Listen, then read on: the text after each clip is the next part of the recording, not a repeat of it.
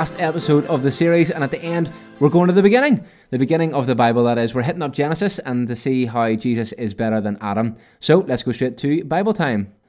They're back. Daniel and Lois are sharing with us from God's Word. Let me encourage you to take a Bible out and follow along if you are able to do so. 2 readings today, again to grasp the person we're thinking about, Adam, and then check out Jesus to help us see how Jesus is better. So, what are you reading for us today, guys? This Bible reading is from Genesis 3, and I'm reading the NIV version. Now the serpent was more crafty than any of the wild animals the Lord God had made. He said to the woman, "Did God really say, 'You must not eat from any tree in the garden'?" The woman said to the serpent, "We may eat fruit from the trees in the garden, but God did say, 'You must not eat fruit from the tree that is in the middle of the garden, and you must not touch it, or you will die.'" "You will not certainly die," the serpent said to the woman, "for God knows that when you eat from it, your eyes will be opened, and you will be like God, knowing good and evil." When the woman saw that the fruit of the tree was good for food and pleasing to the eye, and also desirable for gaining wisdom, she took some and ate it. She also gave some to her husband who was with her, and he ate it. Then the eyes of both of them were opened, and they realized they were naked, so they sewed fig leaves together and made coverings for themselves. Then the man and his wife heard the sound of the Lord God as he was walking in the garden in the cool of the day, and they hid from him among the trees of the garden. But the Lord God called to the man, "Where are you?" He answered, "I heard you in the garden, and I was afraid because I was naked, so I hid." And he said, "Who told you that you were naked? Have you eaten from the tree that I commanded you not to eat from?" The man said, "The woman you put here with me, she gave me some fruit from the tree, and I ate it." Then the God said to the woman, "What is this you have done?" The woman said, "The serpent deceived me, and I ate." So the Lord God said to the serpent, "Because you have done this, cursed are you above all livestock and all wild animals. You will crawl on your belly, and you will eat dust all the days of your life. And I will put enmity between you and the woman, and between your offspring and hers. He will crush your head, and you will strike his heel."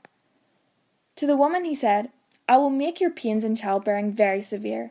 With painful labour you will give birth to children. Your desire will be for your husband, and he will rule over you." To Adam he said, "Because you listened to your wife and ate fruit from the tree about which I commanded you, you must not eat from it. Cursed is the ground because of you. Through painful toil you will eat food from it all the days of your life. It will produce thorns and thistles for you, and you will eat the plants of the field. By the sweat of your brow you will eat your food, until you return to the ground. Since from it you were taken, for dust you are, and to dust you will return." Adam named his wife Eve, because she would become the mother of all the living. The Lord God gave garments of skin for Adam and his wife and clothed them, and the Lord God said, "The man has now become like one of us, knowing good and evil. He must not be allowed to reach out his hand and take also from the tree of life and eat, and live forever." So the Lord God banished him from the Garden of Eden to work the ground from which he had been taken. After he drove the man out, he placed on the east side of the Garden of Eden cherubim and a flailing sword flashing back and forth to guard the way to the tree of life. Hello. This reading is taken from Matthew chapter 26, verses 36 to 46 in the ESV version. Then Jesus went with them to a place called Gethsemane, and he said to his disciples, "Sit here while I go over there and pray." And taking with him Peter and the 2 sons of Zebedee, he began to be sorrowful and troubled. Then he said to them, "My soul is very sorrowful, even to death. Remain here and watch with me." And going a little farther, he fell on his face and prayed, saying, "My Father, if it is possible, let this cup pass from me. Nevertheless, not as I will, but as you will." And he came to the disciples and found them sleeping. And he said to Peter, "So could you not watch with me for 1 hour? Watch and pray that you may never enter temptation. The spirit indeed is willing, but the flesh is weak." Again, for the second time, he went away and prayed, "My Father, if this cannot pass unless I drink it, your will be done." And again he came and found them sleeping, for their eyes were heavy. So leaving them again, he went away and prayed for the 3rd time, saying the same words again. Then he came to the disciples and said to them, "Sleep and take your rest later on. See, the hour is at hand, and the Son of Man is betrayed into the hands of the sinners. Rise, let us be going. See, My betrayer is at hand. Thanks, you too. Haven't they been great? If you want to be one of our resident young people in potential future episodes, then please get in touch. Email me, phil@suni.co.uk, which I'll also put in the show notes for this episode. Question time now, and so if you feel the need to pause and write down your answers, and possibly you're the type of learner who loves to write and journal, then let me encourage you to give it a go, or to try and think back to previous episodes and write out what you remember, and even share with the person that you're doing this with. So here are the questions for today to direct your conversations together. And as always, feel free to ponder your answers until you get the chance to talk together. Or equally, if you're together now, just hit the pause button, then I'll share some of my thoughts on this one. One more thing, key word for today is obedience, the aspect of obeying. And here's your questions. What does this passage teach us about God? What does it tell you about Adam's relationship with God? How do you think Jesus is better than Adam in terms of obedience? And what does it make us want to pray? Get ready to pause because I'm going to read them again. So pause and write or pause to chat. Here they are. What does this passage teach us about God? What does it tell you about Adam's relationship with God? How do you think Jesus is better than Adam in terms of obedience? And what does it make us want to pray?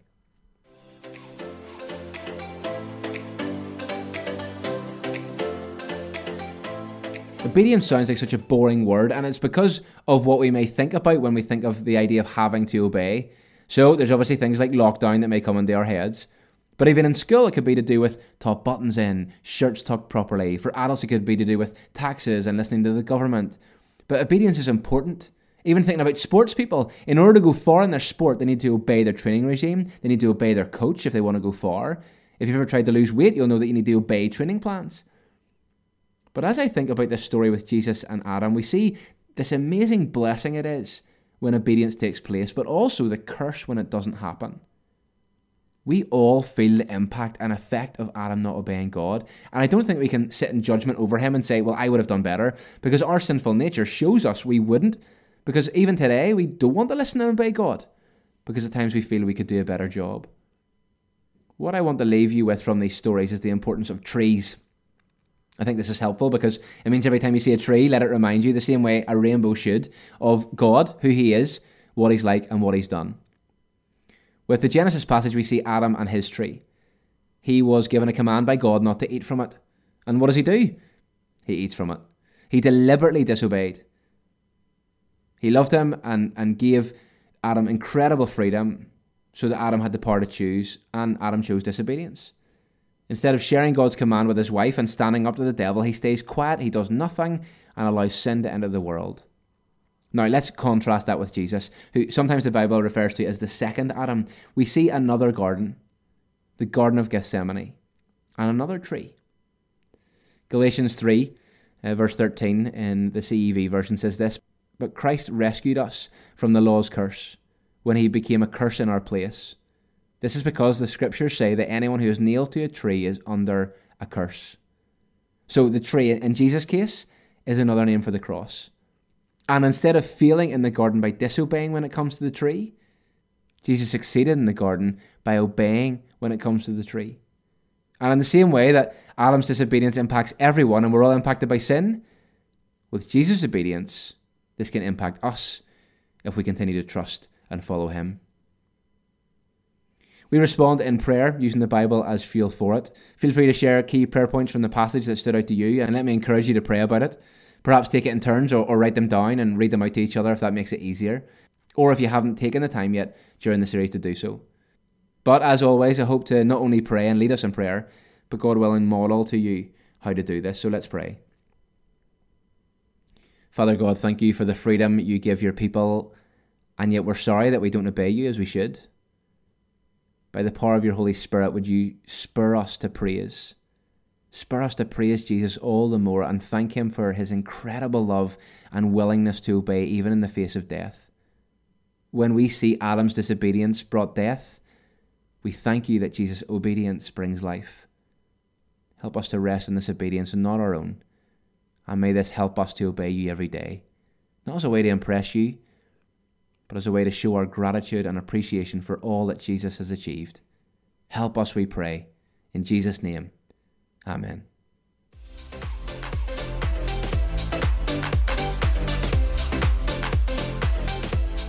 So So you may remember a few episodes back, one challenge was around our keyword of sacrifice, and there were a few people not too happy with what they had to sacrifice, as you each got to choose something for the other to sacrifice. Well, today's is rather similar. Here's the challenge. For a period of 24 hours, a full day, one of you has to obey everything the other says. But let's be nice, people, because at another 24-hour period, the favour will be returned. And I feel we should put some rules around this. It can't involve finance, so not like buy me something really expensive, and nothing overly dangerous like rob a shop or like a battery. Actually, no, don't do that. But make it fair. But the point of this is to show how hard complete obedience can be, and yet the complete obedience Jesus showed us at the cross. We've also a bonus segment now, which is called Taking It Further. This is our last pod for the series, and so we want to think back together over the previous episodes and, think about the Bible stories, think about maybe one key verse, one passage that stands out to you that you'd want to remember in the future. So feel free to pause and think that through or write that question down. One verse or passage that stands out to you that you'd want to remember in the future. We hope you've enjoyed this first part of the Jesus is Better series as part of the Growing Together podcast. Although this is a podcast to encourage adults and teens to grow together in their faith, remember that what you learn doesn't need to stay in that relationship. Feel free to talk about it with others, even other friends at an SU group or youth fellowship, and for your adults as well, keep the chat going. Let's keep seeking to encourage and build one another up, because the Christian life can feel so isolating, but we aren't meant to do this alone, which we hope we've shown through these episodes and through what you've experienced. So we hope and pray for great conversations, spiritual growth, and as always, to have a go at the challenge. Enjoy. We hope and pray that you keep growing in your faith, growing in your relationship with each other. Let's keep growing together. God bless. Thank you for listening to the Growing Together podcast, a resource produced by Scripture Union Northern Ireland to help adults and teens grow in their faith together.